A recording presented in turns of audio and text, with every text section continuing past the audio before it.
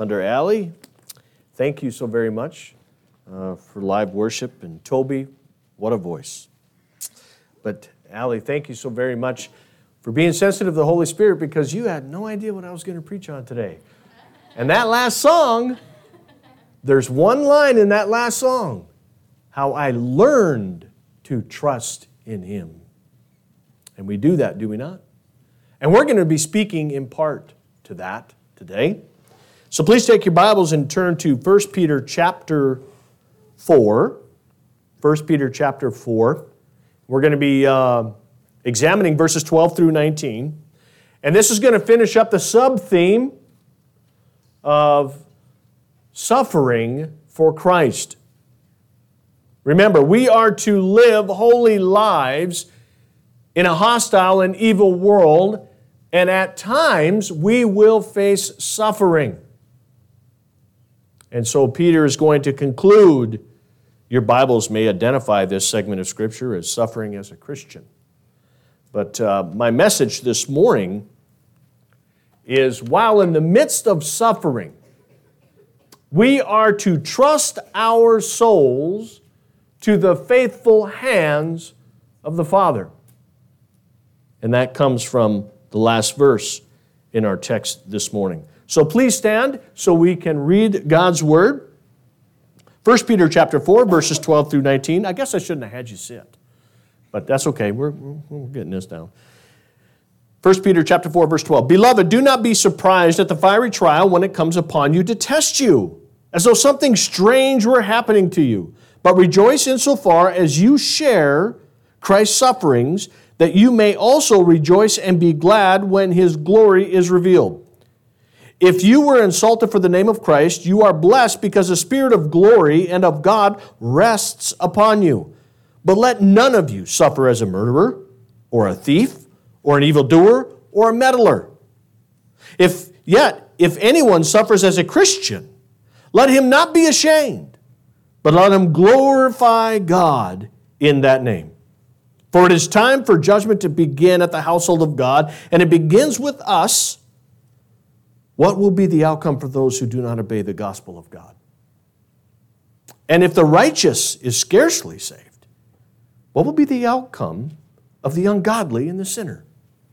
Therefore, let those who suffer according to God's will entrust their souls to a faithful Creator while doing good. Heavenly Father, we have heard your word. We pray that your Holy Spirit would now minister to our hearts what this text is saying. So that, Father, not only can we understand it, not only that we can grow in our faith by knowing it, but that we can be empowered to live it. For, Father, persecution is coming against your church at various levels and various places in the world. Father, let us prepare ourselves for that. In Jesus' name, amen. Please be seated. There is a misnomer within the church today in some segments. There's even a false gospel that's being preached in some churches that states that Christians, by virtue of being saved through Jesus Christ and empowered by the Holy Spirit, shall never suffer, or they can overcome the suffering of the world and therefore not have to deal with the difficulties that others deal with because of God's favor, because of God's grace. This is not only false, but it's a false doctrine. Suffering is as much a part of the Christian experience as are the blessings from God. Now, within suffering, there is the suffering we face due to sin in the world, which is a consequence of sin in the world. But then there's a suffering that we face because our alignment and our profession in Christ, and that is oppositional suffering that we face. And this morning, Peter is talking about oppositional suffering, persecution by virtue of being a follower of Christ. And Peter has an encouragement in the text that we have. And the first one is that we should not be surprised when that persecution comes. And the reason is because we know what Jesus already said in John 15:18. If the world hates you, know that it has hated me before it hated you. I actually found that wanted poster online. They were serious. You know why the world hates Jesus and hates those who follow him? Is because the world is fallen. It is corrupted. That happened at the garden. And it will stand against anything that attempts to redeem it because it is instinctively evil. And being an ambassador of Christ, you're in the crosshairs because of the cross. Not only is Peter stating the obvious, if it has ever escaped you, I hope it hasn't, but he's also encouraging them because this suffering does something. It does something to you, in you, and through you. It's not just suffering for suffering's sake or sorrow for sorrow's sake. It produces something if you allow it. Because it tests us, as the Scripture says. James 1:3 says, "Count it all joy, my brothers, when you meet trials of various kinds, for you know the testing of your faith produces steadfastness." We hear this verse a lot, don't we? It's probably on a plaque or on a t-shirt or whatever. Right? This is not a verse that you're going, wow, I never knew that was in the Bible. You probably heard it several times from me and from others who preach from this pulpit. But do we understand it? Do we understand it? That suffering has to come in order to test us. Right? Our faith must be tested, to be proved, to be tempered, thus making it strong and able to endure the suffering we will face. In fact, testing of our faith does four things. First of all, it measures how strong our faith is. Yes, we get a portion of faith to believe upon the Lord Jesus Christ, and then what are we supposed to do? We're supposed to add to our faith by hearing and studying the Word of God and allowing it to be tested. It's an exercise of faith. Like that verse, we learn to trust in the Lord. We learn to trust in the Lord, which produces faith in us, a strong faith. Any person's faith can be measured by how much he is willing to sacrifice to bear it. That's why I get excited when trials come in my life. Not like giddy, like running up and down the aisles like some slap-happy dude. But inside I'm like, Lord, this is tough. This is hard. I don't like it. What are you doing? Why are you doing it? But deep inside is like, praise the Lord because something is going to happen. He's going to do something. He's going to show me something. He's never not done that. So on the outside, I look miserable. On the inside, it's like, can't wait to see what God's going to do. Because He always does. Secondly, it deepens our trust and dependency on God. That's what your testing of faith does. When your faith is tested, where do you run? To the world? To God. One of the purposes of suffering for Christ is to align ourselves fully with Christ and place our full dependency upon the Father, as Christ did. More on that in just a few minutes. Thirdly, it strengthens our patience and endurance. Suffering, we live in an instantaneous society where we want suffering done with now. Get the work over with now. Come on. I don't want a lengthy trial. I want one of those 30-minute trials, right? Where I get the lesson and I move on. Why? Because that's how we are in society. We only read headlines when we're on our phones. We don't want to read the article. And they got that. They understand that. That's why the headlines don't always match what the article is saying. Because we're instantaneous. We want it now. We don't want to learn patience. Who has time for that? We need to. It's not a quick process because suffering can last for a long period of time depending on what is going on in our lives and the persecution that we face. Prolonged suffering tempers our resolve and our patience, and it gives us the endurance to fight and face it.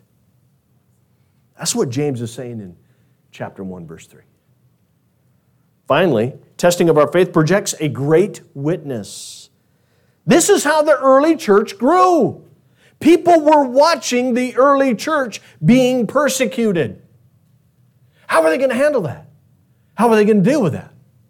And when they seen them stand with a resolve of strength and faith in the Lord, even in the midst of losing their homes, even in the midst of losing their jobs, even in the midst of being beaten, even in the midst of being taken to the Colosseum for a blood sport, it was their stand in faith and their resolve. Maybe there's something in those people that's true. If you're going through a trial right now, if you're going through something that's testing your faith right now, I guarantee you somebody in the world is watching you. How are they going to deal with it? I want to see if this God can do what that person says he can do. And when he does, and you stand firm, and you persevere, guess what? They're going to come and talk to you. I seen you go through that. How? You can't have a more open door than that. Because they want to know. They want to see. And so it's a great witness. So when we face trials and suffering because of our union with Christ, don't be surprised by it. Don't be shocked by it. Rejoice in it.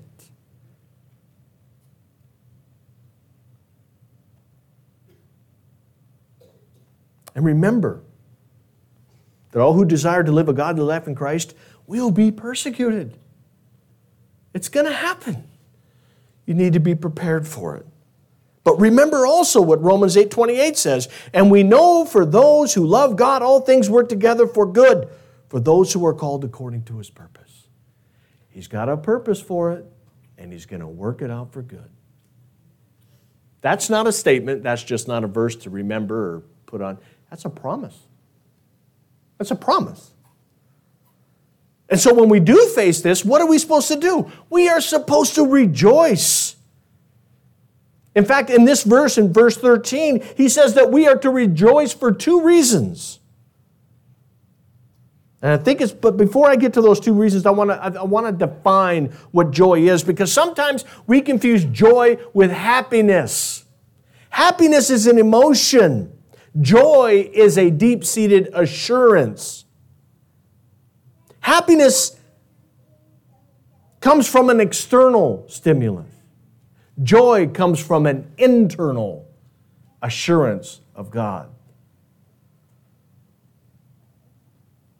You can get a new car and be happy until the first payment comes, an insurance bill, or the first ding, or the first scratch. Now you're not so happy.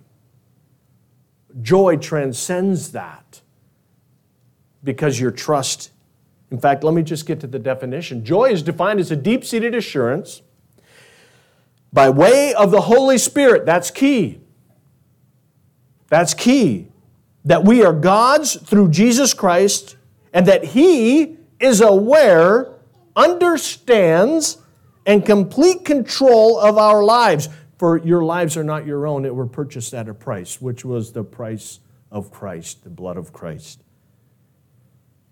And it gives us confidence to live this life even in the midst of trials and suffering because He loves you and He keeps you. Never, ever, ever go into a trial, tribulation, or a suffering and think that God has abandoned you. That is not the voice of God. That is the voice of the opposition. Because He would love no more than tell you that. For you to throw your hands up in the air and say, I can't do this. And so Peter says that we are to rejoice, first, because we are sharing in Christ's suffering. That's the first reason. Paul even addressed this when he said in Philippians 3:10, that I may know him in the power of his resurrection and may share his sufferings, becoming like him in his death.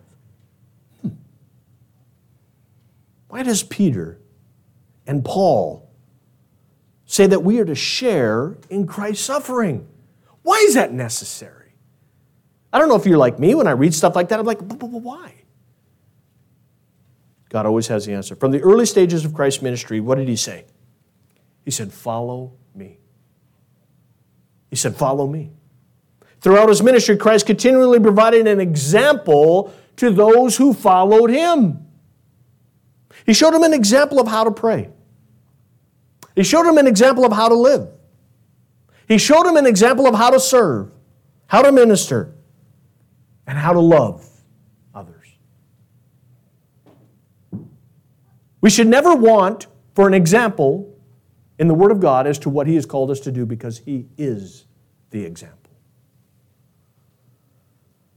He also gave us an example of suffering.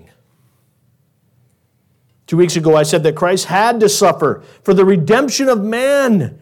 And in that suffering gave us an example that we are to share in those same sufferings in order to draw us closer to him, to align us to him, to center us in him, and deepen our faith in him. But it also separates us unto him. It separates us from the world.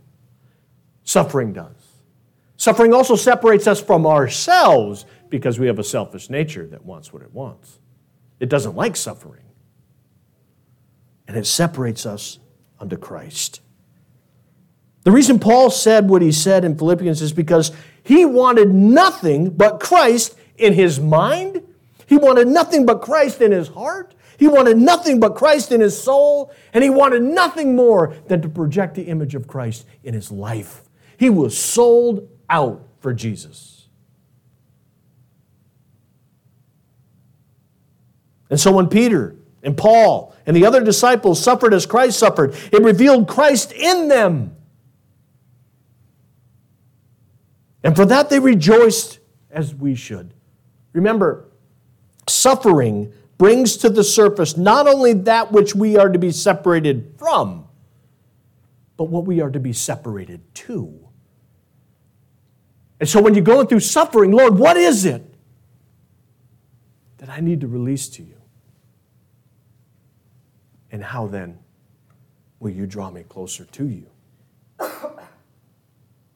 Secondly, we are to rejoice when his glory is revealed. Now, there are two elements to this. The first speaks of a spirit of glory and of God resting upon those who suffer for Christ, where the believer is given a special anointing by the Holy Spirit to endure the intense suffering that they're facing. A good example of this is found in Acts, where we see Stephen, who is one of the first deacons, and we find how he responds. Remember, he was brought in before the council to ask, why is he doing what he's doing? And they were hostile to him, and they brought false witnesses against him because what he was saying was not false. And so they brought false witnesses saying, oh, he's blaspheming Moses. He's blaspheming the law. This guy's, we ought to stone him right here. And so he gave a dissertation of what God's word taught from the Old Testament. Reminded them all of how they're in error. This is what happened. Now, when they had heard these things, they were enraged, the council, and they ground their teeth to him. But he, full of the Holy Spirit, again key, the anointing, gazed into heaven and saw the glory of the God, and Jesus standing at the right hand of God. And he said, behold, I see the heavens opened up, and the Son of Man standing at the right hand of God. But they cried out with a loud voice and stopped their ears and rushed together at him. Then they cast him out into the city, and they stoned him. And the witnesses laid down their garments at the feet of the young man named Saul. You might have heard of him. He He later became Paul. And as they were stoning Stephen, he called out, Lord Jesus, receive my spirit. And falling to his knees, he cried out with a loud voice, Lord, do not hold this sin against them. And when he had said this, he fell asleep. Sound familiar? Should. He was following the example of Christ on the cross. Stephen was given a special anointing of the glory of God. Some call it the Shekinah glory of God, where the glory of God rested upon him.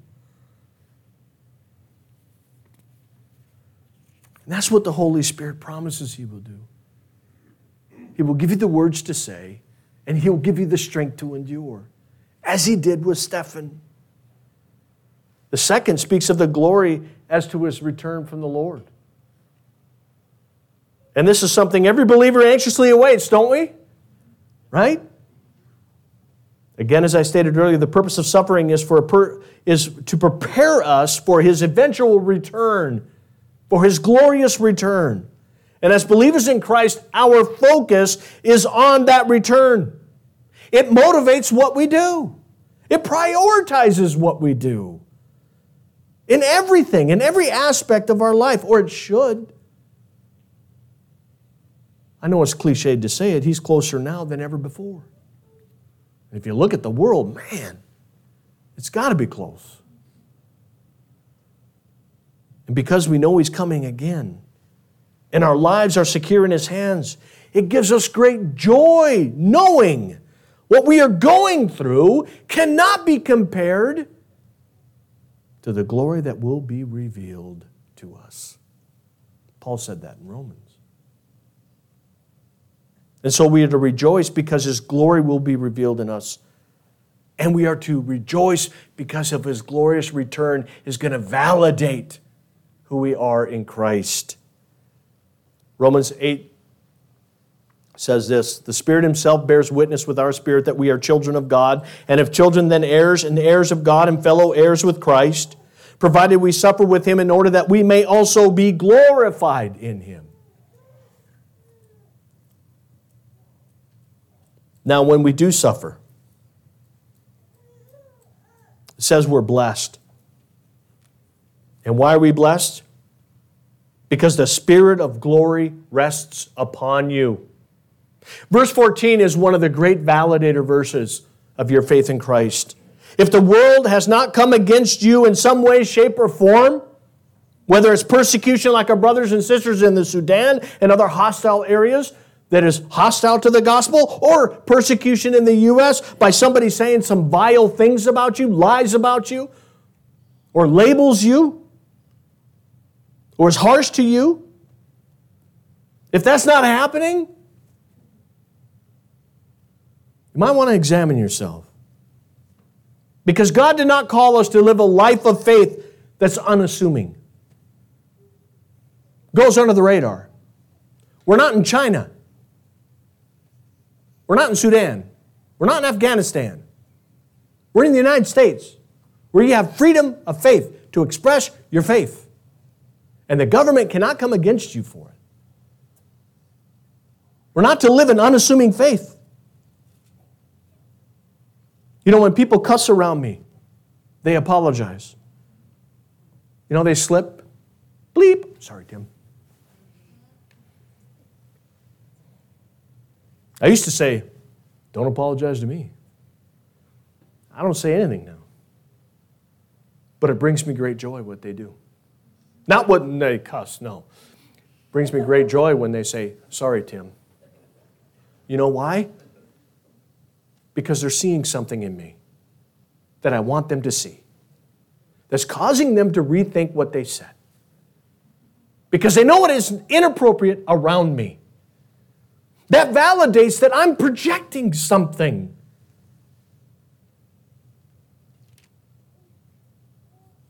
And I've been called a Bible thumper. I've been called a religious nut. I've been called, oh, you're one of those people. Praise God. I am. all those things. Let me tell you why. But you're going to face that. And sometimes you're going to go, where is this coming from? It's out of left field. No, it's not. It's all planned. It's all tactical. But rejoice in it. Because they're coming against you because they see something in you that reminds them of how they ought to be. And they're not going to be happy until they tear you down. But praise God, because they can't. They can't tear you down. Because you serve a mighty God who's all-powerful, all-knowing, and all-present. But at the same time, we are not to suffer as one who is a murderer or a thief or an evildoer or a meddler. In other words, one cannot say they are suffering for Christ if they firebomb an abortion clinic. That's against the law. That could take an innocent life, the very thing that you're protesting. You see, sometimes in the Christian faith, we get our wires crossed. There was a story of, it's not a story, it's a true life. When gay marriage was approved by the Supreme Court, people rushed to courthouses to get gay marriage licenses. And there was a lady who worked for a county court who refused to give a marriage license to a gay couple by virtue of her faith. She was wrong. You know why? Because she worked for the government. It wasn't her call. It wasn't within her authority. It wasn't her position to say who can and could not get a marriage license. Does she have to agree with it? No. Did it compromise her faith? Maybe. But she was in no position to make that decision. And when she was fired, people were in an uproar. She's being persecuted for her faith. No, she's being persecuted for a decision she didn't have the authority to make. Understand what I'm saying. If she was a cake maker and someone came in and forced her to build a cake for a gay wedding, that's different. That's her business. And she has the right to refuse anyone service, especially when there's 4 other cake makers on the same block. Then I can agree with you that she is being persecuted for her faith. But not when you impose your faith in a governmental system. If you can't deal with that, then find another job.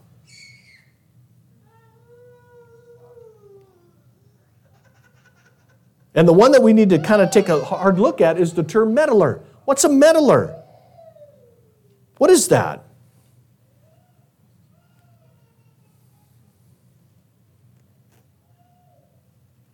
The word used here by Peter is only used here in this segment of text within the New Testament. And it likens to a bishop who has involved himself or herself into the affairs of other people. And when they're rebuked for doing it, they claim persecution. Nobody in the church of God should be a meddler. You can tell who a meddler is. They're about 10 feet standing away listening to your conversations and then will inject themselves into it. Or you find them in your business and you never invited them in your business and they're telling you what you should and shouldn't do. Brothers and sisters, we're not to be meddlers in other people's affairs. And when you rebuke for doing something like that, you're not being persecuted. You're being rebuked for what you're doing. And so that's not how we're supposed to suffer. This is what Peter is making out. Don't suffer as an evildoer. There were people back in the time of Peter's letter who had a corrupt life, and they were running to the Colosseum to be persecuted to absolve themselves of the life that they lived. It's a little complex, but understand that's not what Peter is saying. And that's why he's saying what he's saying. But if anyone does suffer as a Christian, let him not be ashamed. But let him glorify God in that name. But when we do suffer, we can't be ashamed. You know, back in Peter's time, when he wrote this letter, the term Christian, in fact, How many of you know how many times the term Christian is used in the New Testament? 3 times. 2 as identifiers, 1 right here by Peter himself. The reason being is the term Christian was not a term of endearment at the time of Peter's letter. It was a label, and it wasn't a good one. Oh, those are Christians, those that follow Christ. It wasn't a term that we likened it today. And when the term was used, Peter had seen people become ashamed. Now, what does that word ashamed mean? Again, we have an English word in the Bible. We need to understand what it means in the Greek. You know what it means? It means to shrink from him. It means to back off. It means to pull back so that you're not identified. You know, Peter knows this full well, doesn't he? That's what he did in the courtyard. He shrunk. He shrunk under persecution, individual persecution. You're one of them. You're the one that walked. No, not me. 3 times. He shrunk. We're not to shrink. Albert Barnes said this about it. We are not to be ashamed for our union with Christ so as to not suffer for him. We do this, don't we? We've done this, haven't we? Where our identity of Christ is met with hostile intent or some kind of pressure. And what do? We kind of pull back. Right? We don't want to be excluded. We don't want to be earmarked. We don't want to be labeled. We just kind of pull back.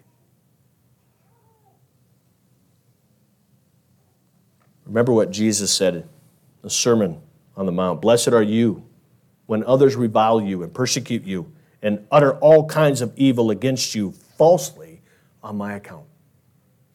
Blessed are you.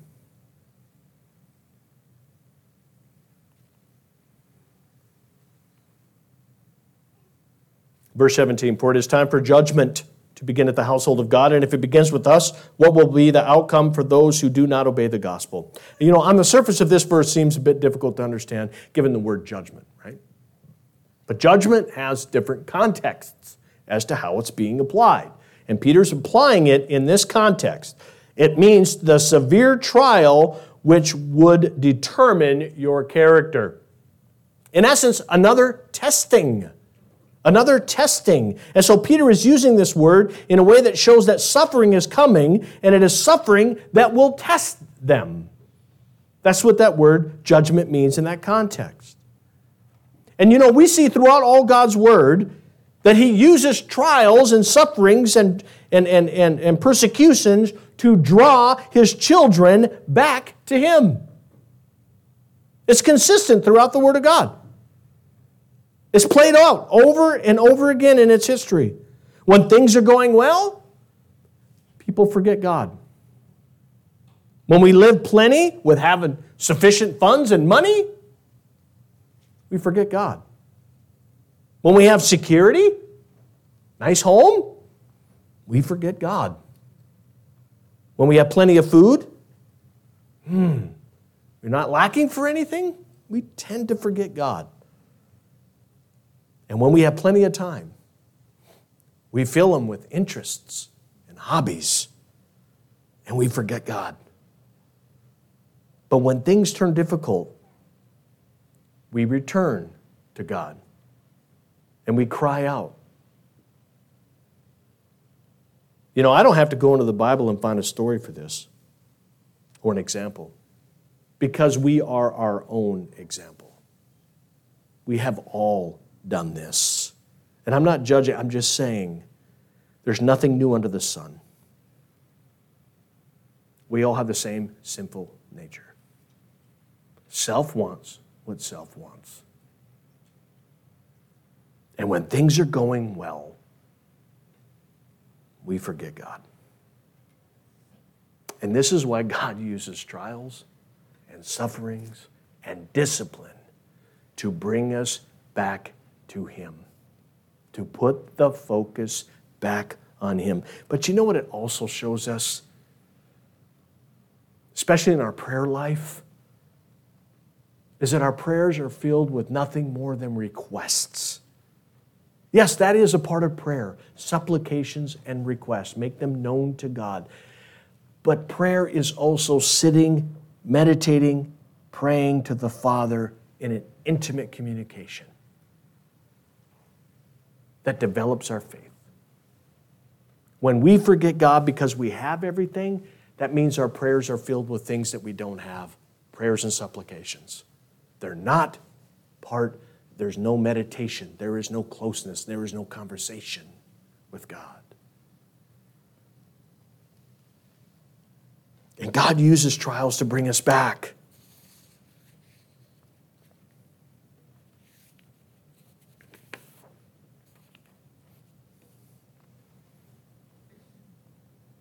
It is essential to the life of the believers in order to refine us, these trials, this suffering, this testing of our faith. But what about for those who do not believe? What about them? If our suffering is not in vain, then theirs must certainly be. For suffering for unbelievers is sorrow upon sorrow, and it yields nothing but more sorrow. It has no point. It has no purpose, has no work, has no benefit. It produces nothing. Yes, some can come to Christ through suffering. Praise God. When we see those who are suffering, it's a great opportunity to minister to them. But if the gospel is not received by them in the midst of their suffering, the ultimate end is more suffering. And it's tragic. And it's heartbreaking. And it should motivate us to continue to share that gospel and to pray for them. Pray for the Holy Spirit to intervene in their life and work in their heart. Absent of the Holy Spirit, you can't be saved. It's not a logical argument. It's not knowledge. It's a work of the Holy Spirit. So if the judgment of suffering benefits the believer, then the suffering for an unbeliever judges them eternally. And that's tragic. But in verse 18, if the righteous is scarcely saved, what will become of the ungodly and the sinner? Now, Peter is quoting Proverbs 11:31, but what is he saying here? Why is he saying that? And again, Peter leaves us with a bit of a need for doctrinal clarity as it relates to soteriology, which is the doctrine of salvation. Peter is not saying that salvation from God is difficult for him to accomplish. Nothing is difficult for God the Father. And there is no one who is unsaved that he can't save by virtue of his will. Philippians 2:13, for it is God who works in you, both to will and to work for his good pleasure. It's God who does it.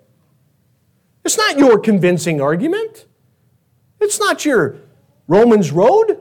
It's not your Romans road, it's the Lord's Romans road, but by virtue of sharing the Word of God and planting the seed, it's got to take the Holy Spirit to take that and to move it in their life. What Peter is saying is when you look at what Peter is saying is when you look at what believers endure through the process of salvation and progressive sanctification, seems impossible, doesn't it? And absent of the Holy Spirit, it would be. For there are many temptations. There's many conflicts. There's many pitfalls. There's many sufferings. There's many trials that you are going to go through because of your faith. And for people looking on the outside in, they're going, I want none of that. That's why Demas left Paul. No, this is getting too hard. One stint in jail is good enough for me. And he left. So Peter is saying that when one looks at those who are saved, it seems as though they're scarcely saved, because it would appear that the deck is stacked against them. But remember what Christ said, as reported in Matthew. Jesus looked at them. With man it is impossible, but not with God. For all things are possible with God. All things are possible with God. So if then we are scarcely saved, what chance do those that are ungodly have? The answer is none. In fact, there's no hope apart from Christ. And again, that's really tragic. And so what will become of them? Well, the Bible is very clear. You don't hear a lot of churches talk about this, but they're going to be judged. For those that don't believe, don't accept the gospel of Jesus Christ, they will be placed in eternal suffering. Now, I think that's kind of ironic, and not in a humorous way. How suffering can be used to draw us to God and give us eternal rewards and inheritance, but for those who don't accept Christ, it will be one of separation and loss.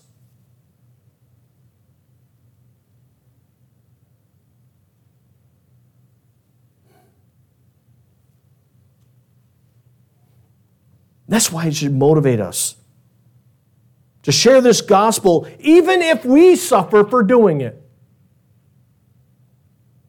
I would rather suffer in this life at the hands of those who reject me and the message of the gospel than to live an easy life with no conflict in sharing the gospel. I would rather offend them in love than allow them to enter into eternal suffering, never hearing and never seeing the need for Jesus Christ in their life. I think that's what hinders us from sharing the gospel. I hear it all the time. It's the fear of rejection. No, I don't think it's the fear of rejection. I think it's the fear of conflict. We don't want conflict.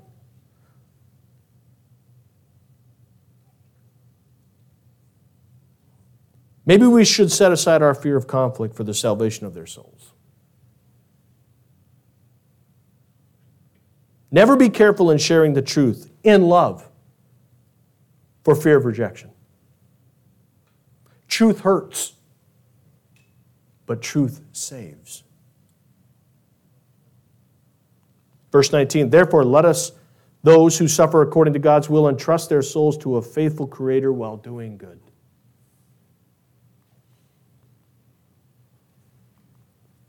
Peter now concludes his theme of suffering with a challenge. Where do you place your trust in times of suffering? Who do you turn to? Instinctively, left unto ourselves, we would turn to the world because that's what we know. That is what the Israelites did in the desert, where they clamored for the return to Egypt, where their pots were full, even though they were enslaved. They were willing to return to that slavery just for the conveniences of food and shelter and water, versus trusting in God for their provision. We do the same. When suffering comes, we tend to retreat to what is familiar. We tend to retreat to what is known. What we know how to navigate. Versus trusting in the Lord's provision. Galatians 5:1, for freedom Christ has set us free. Stand firm, therefore, and do not submit again to the yoke of slavery. In other words, don't go back. There's nothing there that's good. You see, trusting in something requires faith. And faith, as we know in Hebrews 11:1, is the assurance of things hoped for, the conviction of things not seen. Trusting in the Lord requires a step of faith into the unknown, uncharted territory, uncertain future. That's why in the flesh we run from it, because we want what's familiar. We want to go back to what's known. Praise God, we don't do that. The Bible encourages us to never do that, to never return to that.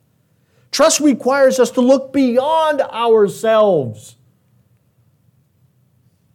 beyond what you can see,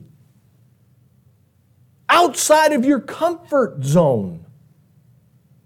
Take a faith-filled risk and follow the Lord where He's leading you. He's never going to steer you astray. He's never going to lead you to destruction. It's always going to be for a future and a hope. Trust in Him. Proverbs 3 5 through 6. Trust in the Lord with all thy heart. Do not lean unto your own understanding. In all your ways acknowledge him, and he will make straight your paths. Who are you trusting in the midst of trials and testing? I pray it's the Lord Jesus Christ and not the world, because the world can do nothing for you.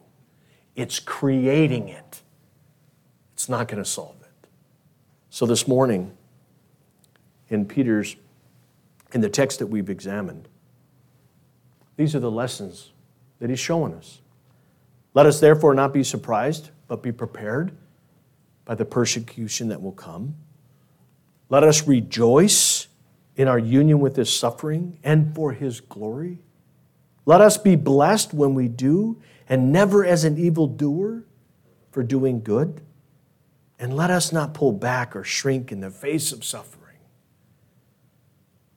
And let us put our full trust and faith in him. In a few minutes, we are going to celebrate the Lord's table. And if you look at what Christ was asked to do, only because of Christ could that be fulfilled. We all would have ran the other way. But Christ ran to the cross. He received the cross with joy in his heart because he knew what he was going to do, and he was going to redeem you and me. And we celebrate the Lord's table as a reminder of what Christ did and is doing in our lives. And so let's take just a few moments and just quietly in prayer, as we prepare for the Lord's table, examine our hearts and ask the question, whom do you trust? Whom do you put your trust in? Let's pray. Communion stewards, if you please come forward.